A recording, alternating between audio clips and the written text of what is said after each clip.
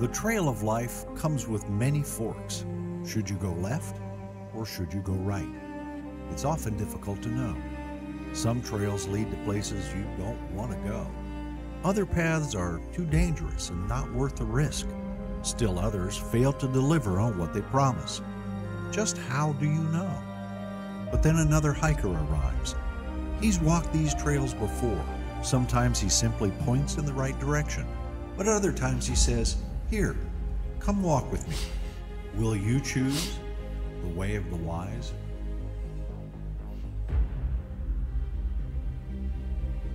Whoever walks with the wise will be wise.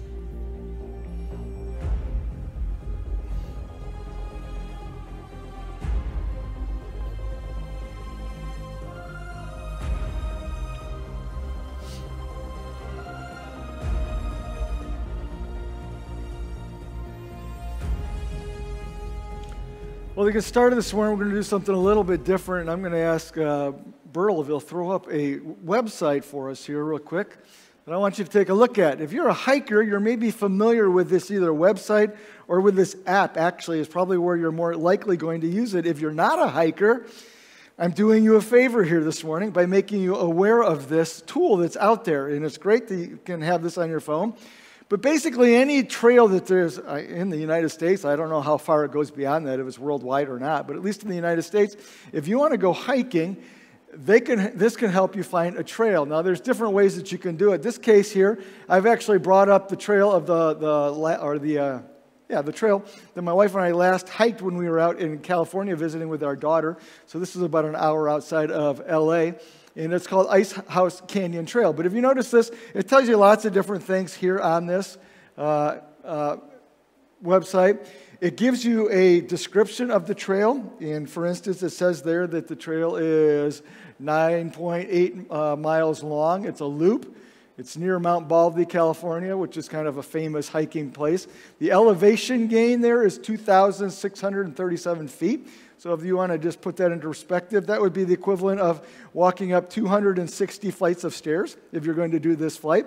And it also tells you it should take you, if you read the description there, 5 hours, 44 minutes to complete. That's pretty exact for a hiking route. I don't know how long it took my wife and me to do that. We made it back pretty fast because it was pretty cold out there and I was freezing to death. But it was an absolutely fantastic hike. Now, if you scroll down on that, Burl, you can do that. It gives a little more of a description there. It gives the weather that you could expect out on the trail. Keep going. And then it gives all the people rate this trail. So when you've gone out on this trail, they tell you whether it's been a 4-star or a 5-star. If you look there, like one person and two-person picked 1 or 2 stars. Almost everybody picked a 5-star there. And then as you go down there, you see Richard Lopez, and there's just all these different reviews that people give that have been on the hike. And they're in there chronologically. So Richard Lopez was up there February 6th. Is that today? I'm not exactly sure how he's doing that because it's only 8 o'clock in the morning, but he's ready to go. Okay, so he's been out there early hiking, and but it puts everybody's, and they kind of review the trail, and then they give you some tips along the way. And this section's really, really important to me because this trail tells things that you need to know that aren't just in the overall knowledge, like is it go by any steep drop-offs? And me, with my love of heights, if there's steep drop-offs, I want to know if they're on that trail because I might not be doing that trail. For my wife, she likes to check to see if anybody's seen any snakes. And people will report that, yeah, we saw a snake on the trail, and then you look at the date, and it was 2 days ago. It's maybe we're going to try a different trail here, but it gives you all kinds of different things. And then they go down there, and there's photos there, and 6,440 photos, if you want to see it, of this hike. And I don't know if we added any to it or not, but a lot of times at the end, if you've done this trail, you can actually see that completed spot right there. You can actually put in that you were on this trail, that you did too, and you could upload your own photos to this. So it's pretty fun. And then you see along the side there's different trails that you can choose as well. But if you go back up to the top, bro, there's something I want you to notice here that's really, really important.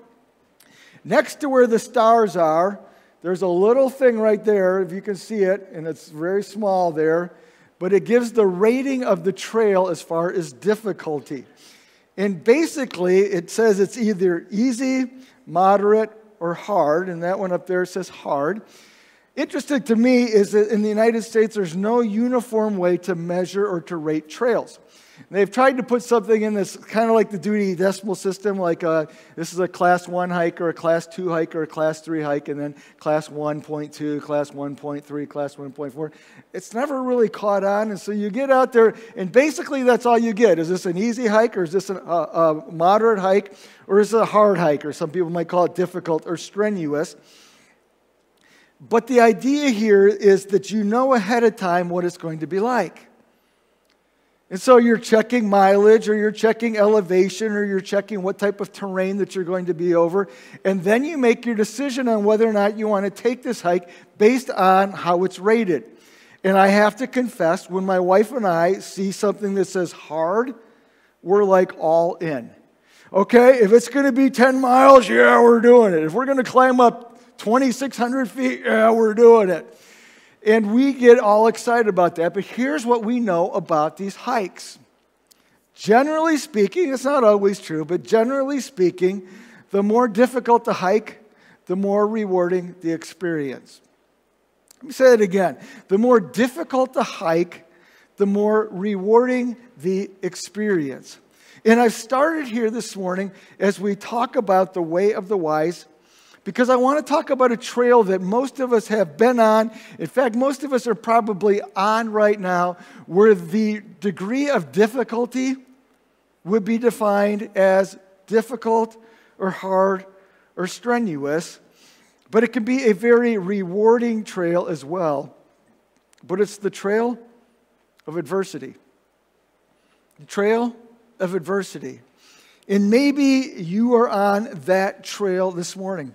You are facing some hard times. In fact, probably most of us are there. Whether it's something that's going on at home, or something that's going on at work, or something that we're dealing with health-wise, or maybe it's something that's going on with extended family, or it could be kids, or it could be something going on at school. We all struggle with this idea of adversity. And most of us, if we're completely honest, if we got to see a website like this, and if it said, instead of Ice House Canyon Trail, if it said adversity, difficult, we'd keep scrolling. Oh, let's see if we can find something else out there. But I want to propose to you this morning that maybe we shouldn't. Maybe we should be okay with being on the trail of adversity. At least that's what our fellow hiker is going to tell us this morning. And that's a guy by the name of James. And so I want to encourage you to turn to the book of James, right near the end of the New Testament there. You can use your Bible or your device. And we want to look at what he has to say as a fellow hiker out there on the trail of adversity. But as you turn there, let me just take a minute here to wrap up where we've been on this section of Life Trails. We've been talking about the way of the wise, and just do a quick review on some of the things we've been looking at here for the last several Sundays. But our basic idea has been this, that there are people out there who can help us, people out there in Scripture who can help us know what wisdom is. And so we've really taken a deep dive into this idea of wisdom, but instead of using a one-size-fits-all, all-encompassing definition of wisdom, we've tried to parse it out a little bit and say, well, wisdom looks like this, and wisdom looks like this, and wisdom looks like this, and wisdom looks like this. And we've looked at several different aspects of wisdom. The first one we looked at a couple weeks ago was this. Is it going to, there we go, the skill of looking ahead and predicting likely outcomes. And I'm using the word skill there instead of ability, because normally I would say, well, wisdom is the ability to look down the road, see what's coming. But it's actually more than an ability. It's actually a skill. Ability, talents, those are the types of things that we're often born with. Skills are things that we develop. And one of the things that the Bible very clearly teaches us is that we can learn to be wise, and we can develop this skill of wisdom. The idea, though, is that we're going to have to want to get better at wisdom. And one of the ways that we can do that is by simply pausing, looking down the road and saying, where is this going? Where is this choice going to take me? Where is this decision going to lead me? Where is this option going to play out? How is it going to look? And by looking down the road, we can have more wisdom. Second week, we talked about the skill of making tough calls. Seldom in life do we ever have all the information that we need. And never in life can we actually put ourselves into the future to know exactly how things will turn out. And so we've got to create some tests and some grids in our story, in our lives, so that we can sort out when we have the tough calls. And that's what we talked about, though, is wisdom being that ability to test the truth and to make the tough call. Last week, we looked at an interesting story in the book of Proverbs, chapter 30. It was there about a king by the name of Lemuel and some advice that his mother gave him, which I found completely fascinating in studying it. But she basically said two things. She said, remember who you are. You're my child. You're God's child. You're the king. And remember who you're supposed to be or who you want to be. And if you'll remember those two things, that will help you make decisions in life. And I really think that is true. And if you'll make those good decisions, it will protect you from some of the hardships in life. But not all of the hardships in life.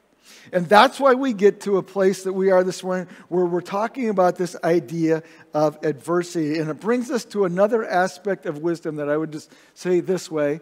It is the skill of handling life's curves. The skill of handling life's curveballs. Ever notice how different people can face the same obstacle and deal with it differently?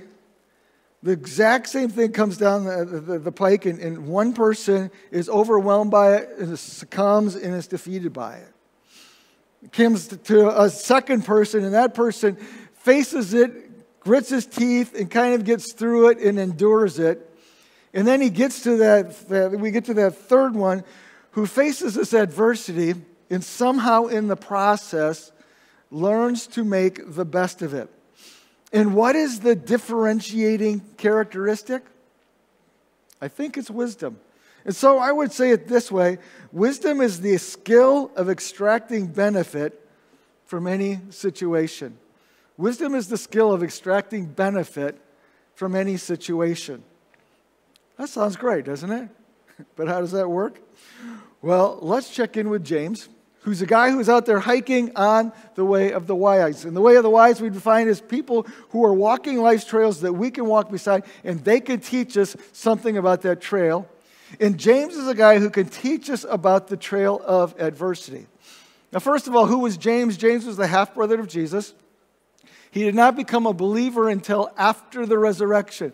But after the resurrection, he was all in on this faith thing and believing that Jesus was indeed the Messiah, the Son of God. He became the head of the church in Jerusalem. In fact, that was a pretty significant role because that was a church that just exploded in growth. And he was the guy who was leading that church and responsible for its spiritual well-being. Interestingly, not one of the original disciples. But James was in charge of the church and congregation there in Jerusalem when everything went crazy. If you get to Acts chapter 6, we find these deacons that are added to the church, and one of them is a guy by the name of Stephen. And Stephen ends up in Acts chapter 7, gets stoned to death, and he's a martyr for his faith. Well, with that, persecution broke out in Jerusalem there, and Christian people were all of a sudden threatened in huge ways with their lives. And so many of them packed up and just took everything they had and ran and got out of Jerusalem and went to various places. And those are the ones who remained, lived in fear because you never knew when somebody was going to knock on your door and you were going to be the next one who was going to be persecuted for your faith. And so James is on this trail of adversity big time. Half his church is just gone. It's dispersed, and there's no live stream. The other half of his church is literally trembling because they don't know what's going to happen next. And James decides, you know what, I need to say something to my people. And so he writes this letter, the book of James. The book of James was probably the first book of the New Testament, one of the first, if not the first. And in it, he shares some really practical advice, saying, hey, it's tough right now, but here's how you need to live as a Christ follower. And this is a book that's way more about practice than is it about doctrine, but he's trying to give some advice here to his people. He has a very unique writing style. In fact, he doesn't seem to be much of an outliner. And some people, when they write, they make a big outline and they kind of follow it. It looks, as you read through the book of James, that he just like made a list of all the things he wanted to cover. And so he covered number 1, and then he covered number 2, and then he covered number 3, and then he thought about something he should have covered on number 1, and he goes back and he hits it. And that's, as you read through James, it's kind of like this bullet point list, and it's a little bit random. Many scholars, though, compare the book of James to the book of Proverbs because of that structure, and they consider it a New Testament version of just wisdom and advice that's given like Proverbs was, because it just deals with all kinds of life situations. And so it's like this life manual. Here's how to live your life as a Jesus follower. So we meet James on the trail of adversity, but we also meet him on the way of the wise. And those two paths can be the same thing. So the way of the wise, in fact, maybe we could say that the trail of adversity we can turn into the way of the wise. But let's read what James has to say here. Starting in chapter 1, verse number 1, James, a servant of God and of the Lord Jesus Christ, to the 12 tribes scattered among the nations, greetings. And he has one line of introduction, and then he just dives right in, and here's what he says. Are you ready for this? Consider it pure joy, my brothers and sisters, whenever you face trials of many kinds. Seriously? Consider it pure joy. So you get up in the morning, you got a big problem, and you're like, yes! That's what he's saying. And when it says pure joy, the word here could be translated all joy. In other words, he's saying, you're not just looking for this silver lining in your situation. Your situation is the silver. Forget the lining part of it. Consider it all joy whenever you face troubles of many kind. And notice what he says there too. He says, when you face trials, not if you face trials. So it's going to happen. Just approach it with joy. And here's how you can do this. Verse number 3.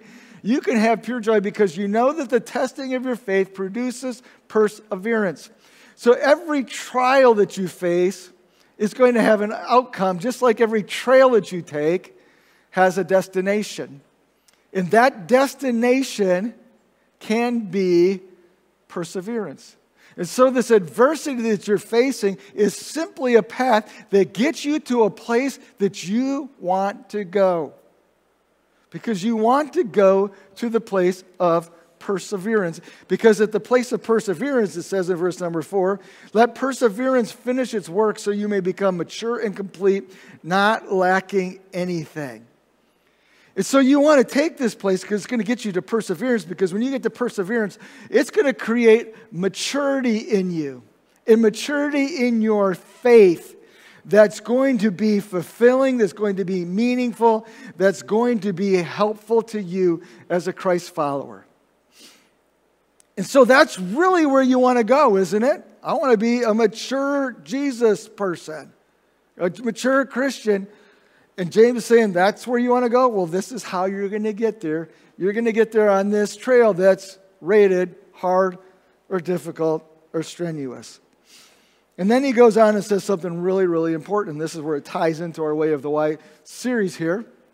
He says this, if any of you lacks wisdom, you should ask God, who generously gives to all without finding fault, and it will be given to you. So when you are on this trail of adversity, and this is the context here of this verse, this is about wisdom in adversity, but when you're on this trail of adversity, you can ask God to give you wisdom. You can ask God to give you wisdom to know how to navigate this trail, because you're going to need it. But you can also ask God to give you wisdom to help you benefit from this trail, because that's God's purpose. And so sometimes we use this verse as like, well, if you just need wisdom, ask God. And that's true. But specifically, this verse is saying when you are in adversity, this is the time, right now, to ask for wisdom. Because you're going to need it. In verse number 6, when you ask in faith. Don't doubt, because God gives us wisdom. So here's a conclusion of of this passage. When we face trials, we can face them with expectation because we know that they can help us. But when we face trials, we're going to need God's wisdom because you know what? We're probably going to be overmatched. And that's okay. So what does this teach us about wise people? And what does this teach us about how to become one? Well, there's 4 ideas here. The first one is this. Wise people realize that adversity is inevitable. Wise people realize that adversity is inevitable. It happens to everyone. It's impersonal. In fact, sometimes though, we sometimes sit and we think like, why did this happen to me? You know, why am I'm the one that's getting picked on and why is this coming my way? It happens to everybody. Has anybody not had your car break down? Okay, yeah, it happens, you know. If you had to call the heater guy to come out and fix your furnace, you know, I had a house where like we were best friends. He was out so many times to work on it. And I used to think, why is this happening? It happens to everybody. So if you're going through adversity this morning, you probably haven't been singled out. It's just part of the price of being human. Now, sometimes we go through adversity and we're like, well, you know, God's just mad at me. And we think that it's God's punishment. It might be. It might be God's discipline. God might be looking at you right now and going, hey, I need to get your attention. So we'll bring some adversity in your life because that will turn you around and get you looking that way. That might be true. And God might be using that to get your focus back on Him, not necessarily to punish you, but to discipline you and say, hey, I need to get you back on track. And you can ask that question. Okay, what am I going through? Is this something that I'm bringing on myself? And is this part of God's discipline? But that's not necessarily going to be the case. Because there are many times when problems come that aren't because of anything that you did wrong. It's just because of the fact that you are human. And as humans, we deal with this. And we live in a world where people are doing things that affect us too. It's not our fault. It just happens to us. But when you're dealing with adversity, just realize that it's universal. Everybody goes through it. And because of that, we don't need to get panicked. In fact, I would say it this way. Don't get rattled. It's not necessarily you. And so if you're dealing with adversity right now, I am very sorry that you are. But if misery loves company, you got a lot of company. Because that's just what life is. And sometimes it's a big thing and sometimes it's a small thing. But adversity is generally part of our lives. And wise people realize that and they don't get rattled. Okay, I got some adversity right now. Me and everybody else. But secondly, wise people refuse to be overcome or overwhelmed by their adversity. Wise people refuse to be overcome or overwhelmed by their adversity. And if you could advance that slide for me there, because my clicker is not working again. But they seek to control what they can control. They seek to control what they can control. Wise people don't get overcome by adversity because they realize that adversity can only do so much. It can affect them and it can influence them, but it doesn't have to defeat them. And they know that they can actually make it better or make it worse. And have you thought about that? When you are facing adversity, you have the ability to move it. So if adversity is right here, you can move it one way to make it better, or you can move it another way to make it worse. And we do that. Sometimes we're like, okay, we'll figure this out. Well, what happens? We just moved it this direction. Okay, maybe God will help us out with this. We move it in this direction. Maybe I'll learn a lesson that'll be really important. Maybe this will set me up for something, and we can keep moving it in this direction. What do we tend to do? Oh, poor me. Oh, this is the worst thing that's ever happened. Oh, this is going to be terrible. We'll never make it. We're all doomed. And we just keep, hey, but wise people refuse to be overwhelmed by adversity because they know that they have some ability to affect it. They can't make it go away, but they can have some control on how it impacts them. And so the key there is don't get rattled. It's not something that needs to overwhelm you. In fact, How many of you, let's just take a real quick poll here. How many of you have dealt with adversity in the past? How many of you have lived through it? There's a point there, isn't there? And sometimes we're like, oh, this is the worst thing that's ever happened. I'm never going to make it. But you have every single time in the past. And sometimes we need to be reminded of that this is just a moment, or this is just for a season, and there can actually be good that comes out of it. It's not something that needs to overwhelm us. This adversity is likely not even going to last forever. There will be a destination, and that destination, if nothing else, will be the fact that you will grow in your faith. So as you work on your attitude, and that's really what this is all about here at this point, as you work on your attitude, consider this. If you go through this now, it may mean that in the future you don't have to. You just get to be done with it. That'd be nice. Remember back before we had vaccines for chicken pox? People used to just expose their kids. Let's just get it over with. And maybe that's the case sometimes. Adversity is, we'll go through this now because then we won't have to deal with it on the other side. Or we'll go through this now because on the other side, I will have a handle then on how to deal with it.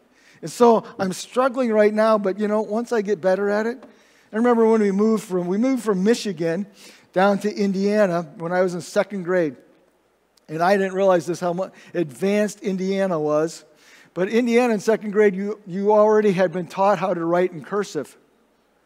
Anybody remember what cursive was? But I remember when I moved down there, and every kid in second grade was writing in cursive, and I had no idea what it was. Well, you know what? I kind of learned to write in cursive. You've never seen me write in cursive because it's so bad. But the idea was that, if you practice it long enough, you start to learn it. And this is the same thing here. Sometimes these troubles and adversities, we kind of get through them because it gets us past them, and then we can move on to bigger things here. And sometimes, even if I have to deal with it now, what it does for me in the future is it gives me some warning signs. So I'm like, you know what? I'm not even going to go there. And so as we look at this adversity, we can look at this and say, you know what? This is a for now thing. It's not a forever thing. Well, there's a third point that comes from this passage here, and it's this. Wise people expect adversity to come with opportunity. Wise people expect adversity to come with opportunity. Usually when I face adversity, not always, but usually when I face adversity or hard times or struggle, it's something new, something that I haven't dealt with before. Because usually if I've dealt with it before, I kind of have a handle, okay, here's what I need to do, and I kind of move on. But when it really kind of jolts me, it's oh, this is something new, this is a new struggle. And I can look at this and say, okay, this is the thing that's finally going to defeat me. Or I can look at this and say, you know what? There is potential here. And this is the whole point that James is making as he writes this letter. He's saying, when you look at this trouble, stop looking at the problem and look at the potential. Because this is going to teach you something. It's going to take you something. And the biggest way it's going to affect you, if you will let it, if you will choose this, is it will grow your faith. Now, I don't know about you, but I would like to have more faith than what I have. I'd like to have a bigger faith than what I have. I'd like to have a more mature faith than what I have. I'd like to have a more steady faith than what I have, instead of it bouncing around as much as it does sometimes. And what James is saying here is, well, if you really want that, guess what? Adversity is going to be one of the paths to get you there. It's not the only one. And God uses different ways to grow our faith, but God also uses adversity. And I think it's a little bit like taking the hard trails when it's talking about Kelly and me, is you get to the end and you're like, yes, we did it. That sometimes we go through adversity and we get to the end and it's like, yeah, we made it. We handled that. We figured that out. God was good to us. God got us out the other side here. But we realize that in adversity, there is potential. And that's why I would say, don't get rattled. This can have a positive outcome. Don't get rattled. This can have a positive outcome. And then there's a fourth idea here, and it's this, that wise people look at God more than at adversity. Wise people look at God more than at adversity. And so much of life, and so much of life as we deal with this idea of adversity and struggle and hardship, is just focus. But when I have a choice, I can look at what's in front of me, or for me, the adversity is when we're walking on that trail and it's looking down in the place where I could fall. I can look there, or I can look up. Now, when I'm walking on one of those trails, my wife, she doesn't laugh at me out loud, but I can just see her snickering because, she's just walking along like that, and I'm like shuffling along there. But you know what I never do? I never look down. I just like, but God takes it, James takes it a step further, and he says, how about if you do this? How about if you look up? And when we're in these situations where we are dealing with hardship and adversity, we can look up. Because we have a God who says, hey, I'm good and I'm generous. And so I will give you help in getting through this so you will know what to do. And then we have a God who says, not only that, I'm wise. And I will help you learn from it. And I will help you extract the benefit from it. And so we're encouraged to turn to an eternal God who already knows the end, so he can help us get there. We're encouraged to turn to a good God who wants what's best for us. We're encouraged to turn to a powerful God who can do whatever needs to be done to fix our situation. And so I would say, don't get rattled. You don't have to face this alone. There's help. And there's help that's so positive and so affirming. It says what? When you ask, just expect it and do not doubt. So, this morning, my guess is that you are hiking this trail of adversity. And maybe the section you're on right now isn't that hard. And maybe the section you're on right now is extremely difficult. And you're just hanging on for dear life and just trying to move forward, not looking down, just doing the best that you can. But we're all on this trail. It's part of our existence. But there's other hikers on the trail. And sometimes it's the other hikers that we sit in this room with, that we worship with, and we can be an encouragement to each other. But sometimes it's the hikers who've already been on the trail this morning, who have come off the trail and have made a note, a review. A guy like James who says, oh, you're on the trail of adversity? That's okay. Yeah, it's hard. But hang in there. Because you'll make it. Because this can benefit you. Because you can learn from this. Because God will be there for you. Because God can use this for good in your life. Because adversity can be really rewarding. So when you get to the website and you call it up and it says the trail of adversity, don't check just what the rating is. Is it easy, moderate, or hard? I'll just tell you. It's going to be hard. Check the stars. And the people have gone before you, the people like James, whose church just got blown up, and who rates it at 5 stars. That says something, doesn't it? Let's pray. God, thank you for the fact that you don't waste the adversity in our lives. I think sometimes the enemy brings it, and you're like, oh, that's fine, I'll just use that. I can redeem that. And you are a God who redeems our stories in so many ways. God, I pray for the people who are sitting in this room this morning who are dealing with adversity. And some of it is deep, and some of it is hard, and some of it is overwhelming. I pray that they would be encouraged by your word this morning that tells us all not to be rattled. But I pray that they would be encouraged by your Spirit this morning too, who says, I am with you and I am in you. And so God, I pray for encouragement for all of us. As our heads are bowed and our eyes are closed, I think it's good to have a moment of reflection.